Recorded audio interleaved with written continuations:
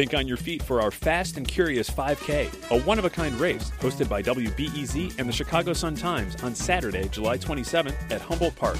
More info and early bird registration at wbez.org/events. Hi, I'm Justin Kaufman, and this is Reset.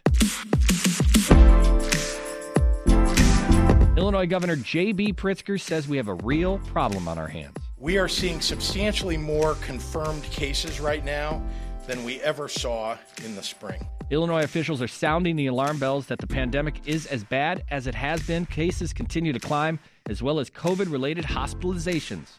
And the state's official guidance is clear. Stay home, social distance, stop inviting people over.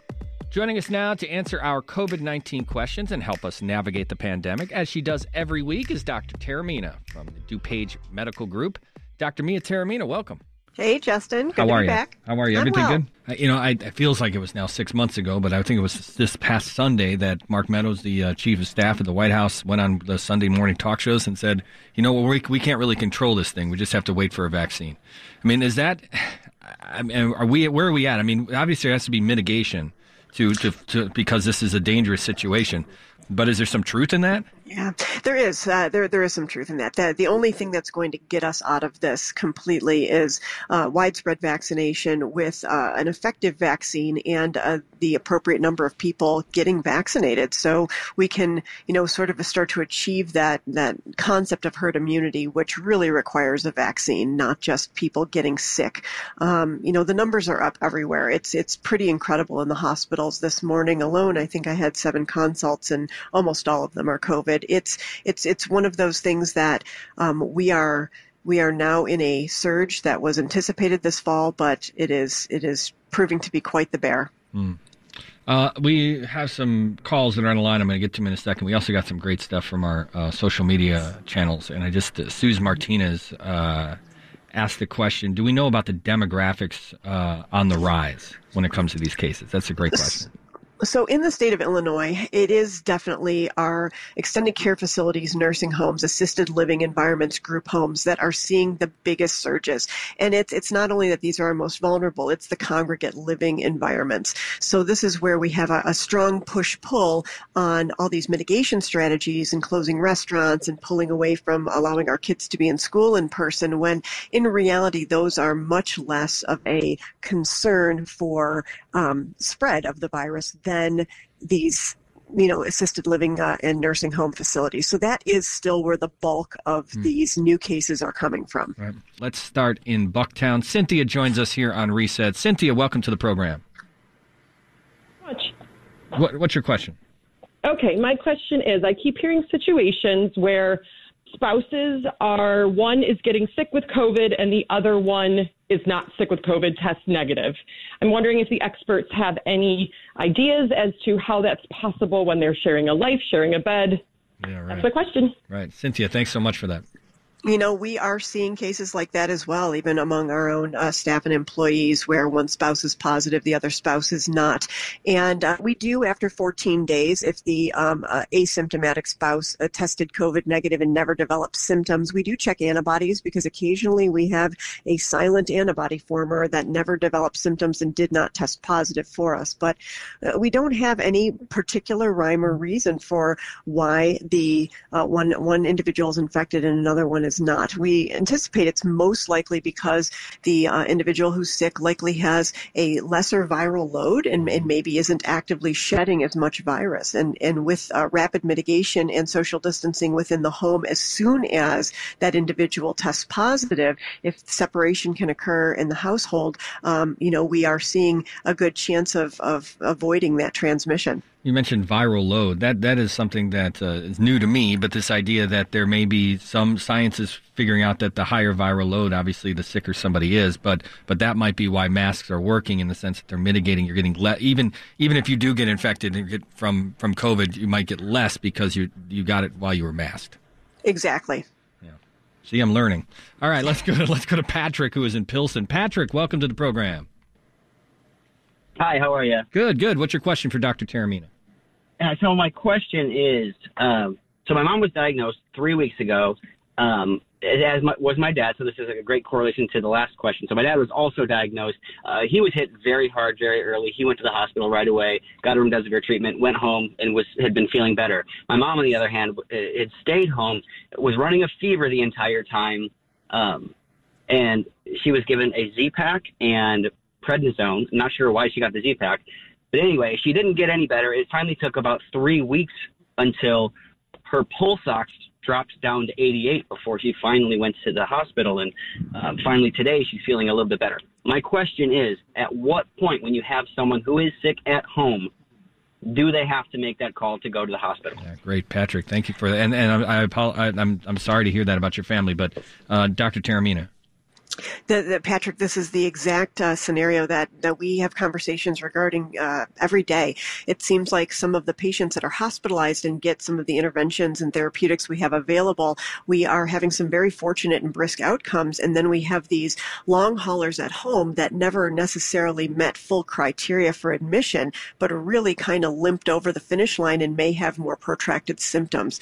From my standpoint, the absolute threshold for evaluation in an emergency or immediate care setting and potential admission is going to be if that oxygen saturation is dropping. So if you have a pulse ox and we're seeing oxygen go below 94%, or the perceived shortness of breath worsening, or more frequent breaths per minute. Normally we breathe about 16 or 18 times in a minute. So if we have someone breathing 25, 30 times in a minute, that's certainly worrisome.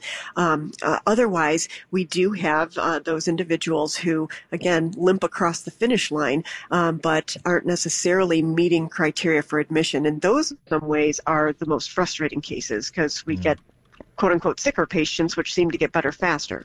Dick and Joliet didn't want to go on the air, but his question was this. He's 91 years old. His wife is 90. She's in a nursing home. And the only way he can visit her is to stand outside the window. So with the cold weather coming, and here, it's 35 degrees right now, what can they do? Can they provide a warm, safe environment to make it safe? How do you do that to communicate safely between Dick and his wife? Oh, Dick, I certainly feel for you. There's so many situations like this where we are separated by, by walls and windows from our loved ones. I would say if you have children or grandchildren that are, up to par on technology, this is where we really need to, get a technological device inside the facility for your wife to use, an iPad or a phone or some device where you can possibly communicate face-to-face using that screen time. That's probably going to be the safest. As these numbers surge, I don't necessarily feel that it's the safest for a 91-year-old, even in excellent health, to be out and about, but I understand how troubling it can be to miss someone. Make those phone calls every day, talk to the nurses as well, and help them, have the nurses help your wife communicate with you, and all the best. We will get to a finish line soon enough. Yeah. All right, let's go to Twitter. Jen Gillen's on Twitter, and she asked a question. This is actually, we've got a couple of these questions just like this. Are we heading to a full shutdown again? And that's the question that I think we're getting a lot of as people start to get curious about what's the next step, especially when, we're having indoor service cut today. Yeah, it's possible, and that's a big fear. The problem is that there is certainly resistance, especially in the collar communities around Chicago, against any government mandates and the legality of such. But we may need to get to extreme mitigation measures in order to get to the vaccine, in order to get to the finish line. And, we're at 6.9% rolling positivity. I mean, that's almost 3 or 4% higher than we were at the beginning of this month, 151% increase in cases in Illinois. So this trend is very unfavorable. Again, 8% statewide was that benchmark for going back to phase 3. Really. And before it gets political, you look at what's happening in Europe. And you see that the big countries, Germany and other France and Spain are going back to lockdown scenarios. They're doing the same kind of things we're doing in the United States, the same kind of things we're doing in Illinois. So it's not at the whim of some governor who might be governing a blue or red state. This is something that's worldwide and is following a set protocol. Absolutely. The coronavirus does not choose a political party. We have trends that are extremely unfavorable here. There are, certain essential services that need to be prioritized where people need to be at work and to the extent that it's safe to do so, kids need to be in school.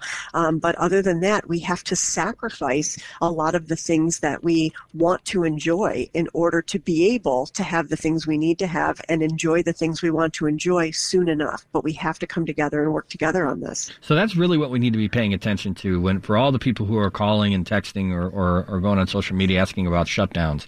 Is that the 8% is when we roll back to phase 3, and phase 3 then becomes more of what it was like in April, May. That's correct. And again, I don't know if the governor is going to use the exact same metrics, but that 8% number is certainly threatening. So that's what I'm worried. And the way we've had an uptick week over week in October, we could easily reach that by within the month of November. All right, let's keep going here. Let's go to Matt, who is standing by in Naperville. Matt, welcome to the program. Hey, thanks, guys. My question is, I got fairly sick towards the end of February and early March, and I felt, after everything came out that it may have been COVID because I normally don't get sick at all. Thankfully, everything was fine, but what are the options for getting tested for potentially having COVID in the past? And if you do test positive, what does that mean? Thanks, Matt. Yeah, Matt, that's a great question. I have many patients that are insistent that they had a COVID-like illness in January, February, March before testing was readily available. We do have antibody testing, so you can get an antibody checked. At this point, you're more than 90 days out from your initial potential infection. So even if you still are antibody positive, we don't know the reliability of those antibodies beyond 90 days. There's, mounting evidence to suggest we might have a little longer protective immunity, but again, it's not definitive. We also, you might not have antibody. If your antibody is negative, you either had the virus and your antibody has waned and you no longer have antibodies, or you never had the virus. And either way, I would say since you're 90 days from that potential infection, same protocol. Don't regard yourself as being immune to anything at this point. Mm-hmm. Let's go to some of our social media questions. We got a lot of social media questions this week, which is new for us, which is great. On our Instagram feed, we had from Tom said, "Is this really a third wave? Can we expect it to mirror what happened in 1917 with the Spanish flu, trend-wise? Is this going to be the same kind of thing?" So this is not the third wave. Unfortunately, we are in the first wave. This is maybe the third surge within that first wave, but we never truly left our first wave. I think that things are different in terms of the Spanish flu comparison because of the fact that we are going to have vaccines, and that's something that wasn't available in terms of something in 1918. So vaccines are going to turn the tides on this. If we have safe, effective vaccines widely distributed and widely given, we should be able to, reach the other side of this without having periods of time where we get down to almost no transmission followed by dramatic surges like was seen in the past. Mm-hmm. And so when does a wave stop and the second one starts? Technically, you would need to be under 1% circulating viral transmission. That's really hard to achieve. In the absence of vaccine, you would need time, a lot of time. And again, the concept of herd immunity being achieved without vaccine is troublesome. This could really be a prolonged thing, if we don't have vaccine working. And again, we know we're just going to be into November, into month 10 of this. We're looking at least a 2-year duration without vaccine, but thankfully we will have vaccine. Yeah. Let's go to Lewis, who's standing by in Uptown. Lewis, welcome to the program. Hello, good morning. Thanks for taking my question. I wanted to know, I live in a high-rise. I wanted to know if there's a filtration system that would actually help purify the air, or if it would even help at all. Thank you. Great question. So the jury is still out on the actual evidence base and science behind using filtration systems, but we are seeing some benefits with people adding HEPA filters. We are seeing outstanding numbers coming out of our airlines. Airline travel appears to be relatively safe with mask wearing and frequent circulation of the air. So purchasing a ancillary HEPA filtration system for your apartment out of an abundance of caution is not unreasonable. It's certainly not going to to worsen your chances, and all science seems to be pointing towards that being of benefit. We just don't know exactly how much. Let's go back to our social media feeds. This is from Melissa on Facebook. She says, with Election Day coming up, what recommendations do you have for people who are going to vote, as well as for those who are working the polls? She says she's going to be working at one of the poll sites. It's a long day to be inside with people, even social distancing and masks being put in place. So how often should she pause to wash her hands, use hand sanitizer, that kind of thing? Definitely with a frequent use of hand sanitizer. I mean, I was able to vote this week, and the setup was wonderful. There was definite social distancing. There was mask wearing by all pollsters. Hopefully you're in a facility where there's plexiglass or some sort of divider between you and the public, and spacing yourself behind that table or plexiglass as best you can from other volunteers would be beneficial. Definite mask wearing the entire time. And I would be using hand sanitizer, not necessarily after every single interaction, but very frequently. I mean, several times an hour, you should be using that hand sanitizer. This would be a good time for, if you are a polling worker, to be OCD, right? This would be where you constantly do that. Yeah, I know that very well. That's something that we do. All right, so another question from social media, this from Sandra. She wants to know, how do we stay safe if we're already doing the things? Right. That's a great point. Like, we're already social distancing. We're wearing our masks, but the risk is still high. Yeah, and that's it. We're having these gaps in being vigilant, and individuals that are doing everything right. All of the positive cases that we've had amongst our staff and employees, even at DuPage Medical Group in the last couple of weeks, almost all of them have occurred outside of the workplace when you let your guard down a little bit. You think you're with a group of neighbors that everyone's feeling fine until you find out that someone wasn't, and it's the amount of spread we're happening, at this point, we're still seeing every person who's infected theoretically spreading it to 2 or 3 people. That number we've talked about in the past is higher than we'd like it to be. I think the other frustrating one, and this is really difficult because, again, I feel for these restaurants and stuff, 60 to 70% of people who test positive for COVID endorse eating indoors in a restaurant within the past week.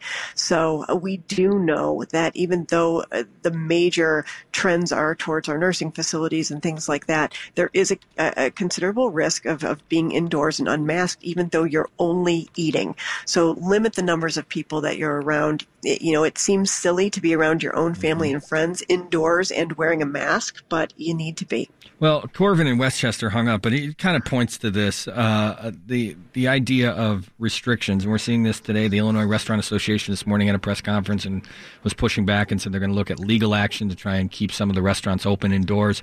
But his point is one that is kind of along ideological or political lines, saying we should give the public all the information they need to make their own decisions, but there shouldn't be restrictions. What do you say to that as a doctor? It's really challenging. I understand autonomy, and I understand wanting to make decisions for yourself. The unfortunate reality in a pandemic is that your personal decision does affect other people. It doesn't just affect you, and that's the problem. Going into a restaurant and dining may be a non-issue for you, but you may be the one shedding the virus and exposing other people and not know it. And that's where we have a problem. Autonomy sort of has a bit of a speed bump. We have to have pause when we realize that our personal decisions do directly impact others. And that's a pretty significant thing. And we all need to come together and do our part. Yeah. Let's go back to the phones. Let's go to Wilmette. Diane standing by in Wilmette. Diane, welcome to Reset. Diane, you there? Hello. There we go. Hi, Diane. Welcome to the show. What's your question for Dr. Taormina? My question is this. We have my 89-year-old mother-in-law is in an Alzheimer's facility in Milwaukee. She tested positive for COVID, and 25 of the other residents have also tested positive. But what's interesting is this would have been fatal, in March or April, so many deaths, and everybody seems to be fine. So my question is it possible the virus is mutating and becoming less severe, less fatal? That's a good question. Thanks, Diane. That's a great question. That is the tendency toward viral pandemics, that they do start to dumb down a bit and cause less of an issue. But I would also say that we've optimized protocols. Even in our nursing facilities, we have more liberal use of steroids and anti-inflammatories early on when need be. We are using supplements, especially in nursing facilities, that have had some benefit in these cases. And adhering to protocols and knowing the trends as to when someone seems to be sicker and maybe at risk of having a more challenging course and getting them the help that they need sooner is allowing for sort of a more mild pattern that we are seeing in our nursing facilities. I wonder about that too, because I think I mentioned to you at one point or another, I talked to my primary physician and he was like, well, the viruses can be smart in the way that they early on, it was fatal. And then they were like, oh, we're dead. and they figured out to keep a host alive means they get to stay alive. There is definitely some concept to that. And we are seeing that. We're seeing more people. These numbers are huge. And yes, we absolutely, our hospitals are busy right now. But we are in general seeing a more mild course than we saw. And again, I think it's all comers, all things considered, whether it's the therapeutics that we have working better, the management working better, or the virus itself kind of giving a little more mild of a course. But we can't open the floodgates. Right. We still have to be cautious. All right, let's go to Kevin, who's in River North. Kevin, welcome to Reset. Thanks for having me. I'm actually going to piggyback right on Diane's question because I don't know if this was luck or your call screener. I follow the Chicago dashboard, the COVID-19 dashboard, and I know back in April and May we were having about 340 deaths per week. Last week, thankfully, there were only 20 deaths. So case fatality now at about 0.5%. The metrics we're using to reopen, we're looking at case positivity, we're looking at case numbers, as raw numbers. I guess the question has been answered by your guest about how are people doing better and why are people living more often. Will case fatality become one of the metrics we use for reopening? That's the question, Kevin. That's the question. That's the question we need to figure out, all of us living right now.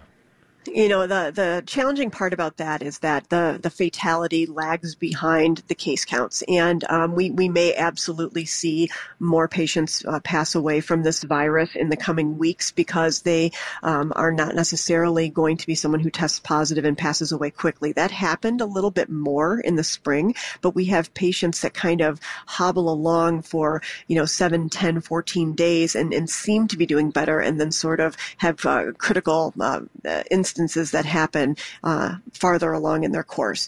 And, we also still are just beginning to grasp not those who pass away and not those who have full recovery. It's those ones that have the significant morbidities and the prolonged illnesses and prolonged hospitalizations where they are quote unquote surviving. So they're not in our death statistic, but they are, absorbing so much of our healthcare needs and energies. And if we overwhelm our system with that, that's challenging. Mm-hmm. The whole point of mitigation is to try to not overwhelm our available, health systems. So it's going to be tough to use, not as many people are dying, so we should just keep everything open. But we are mindful of that. Yeah, and our last question here, as we've got a minute left, is really just, this is from Instagram as well. How near or how far away are we from what people are talking about saying herd immunity in the U.S.? Is that a thing that at some point as these numbers continue to go up is a reality for this country?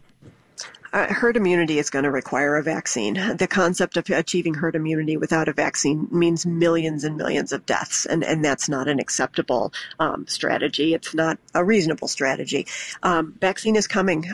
We should probably have a vaccine under emergency use authorization by the third week in November, which means that by December we are going to have hundreds of thousands of doses, and some of these vaccine companies are saying by January, February, there could be millions and millions of doses all over the nation and all over the world. So we will get there with vaccine, but it's going to take a while even after vaccine is launched.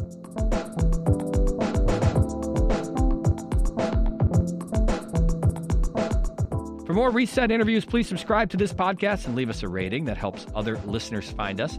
For more about the program, you can head over to the WBEZ website or follow us on Twitter at WBEZ Reset. That's it for Reset this Sunday. I'm Justin Kaufman. Enjoy the rest of your weekend.